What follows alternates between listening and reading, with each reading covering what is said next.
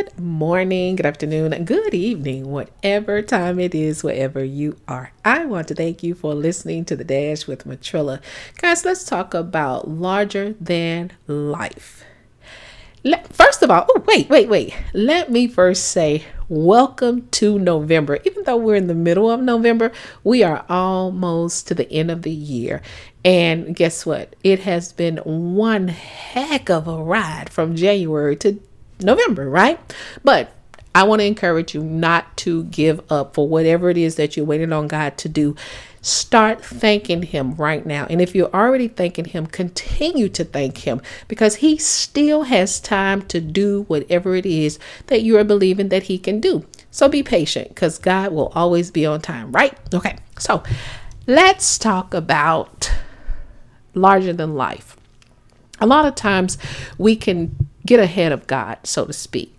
And we try to do things our own way, and we allow society to pump us up in such a way that says we're this grandiose person and that we are awesome in all the things that we do and nobody can do it like us and the whole nine. But here's what I want you to be aware of. Be aware. Even when Jesus was healing people all over the place, he was healing and casting out demons and doing all these things.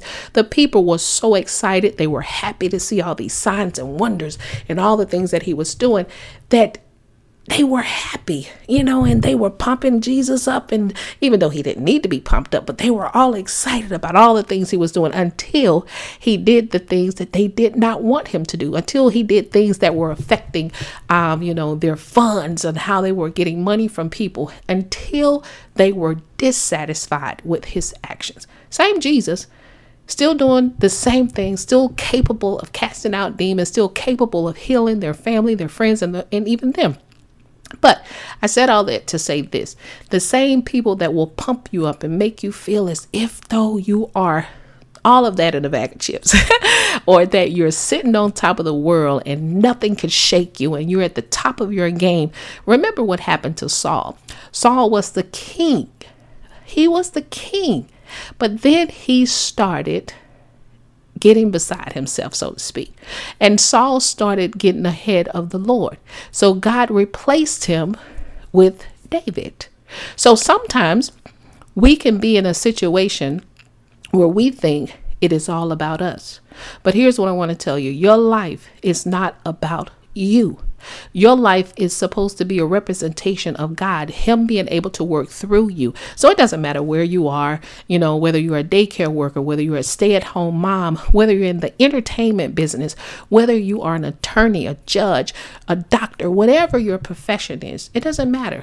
The most important thing is to remember this: whatever platform that you have, it is not your own, but God gives you the opportunity to prosper on the platform. He gives you the opportunity to live a good life on the platform. He gives you the opportunity to see his hand at work through you on the platform.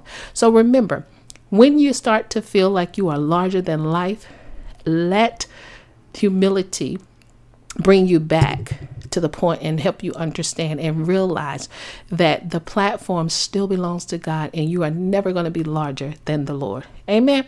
So all I want you to do is keep this in your spirit. You know why? Because the more you keep this in your spirit, that God is bigger than life, you'll understand what your life is all about. Hey, that's my spiel for today. You guys know what I say. Never give up on your life. Never give up on your dreams. And you better never give up on God. And you better know the victory, it still belongs to Jesus. That is what makes you victorious. Y'all better have a great day.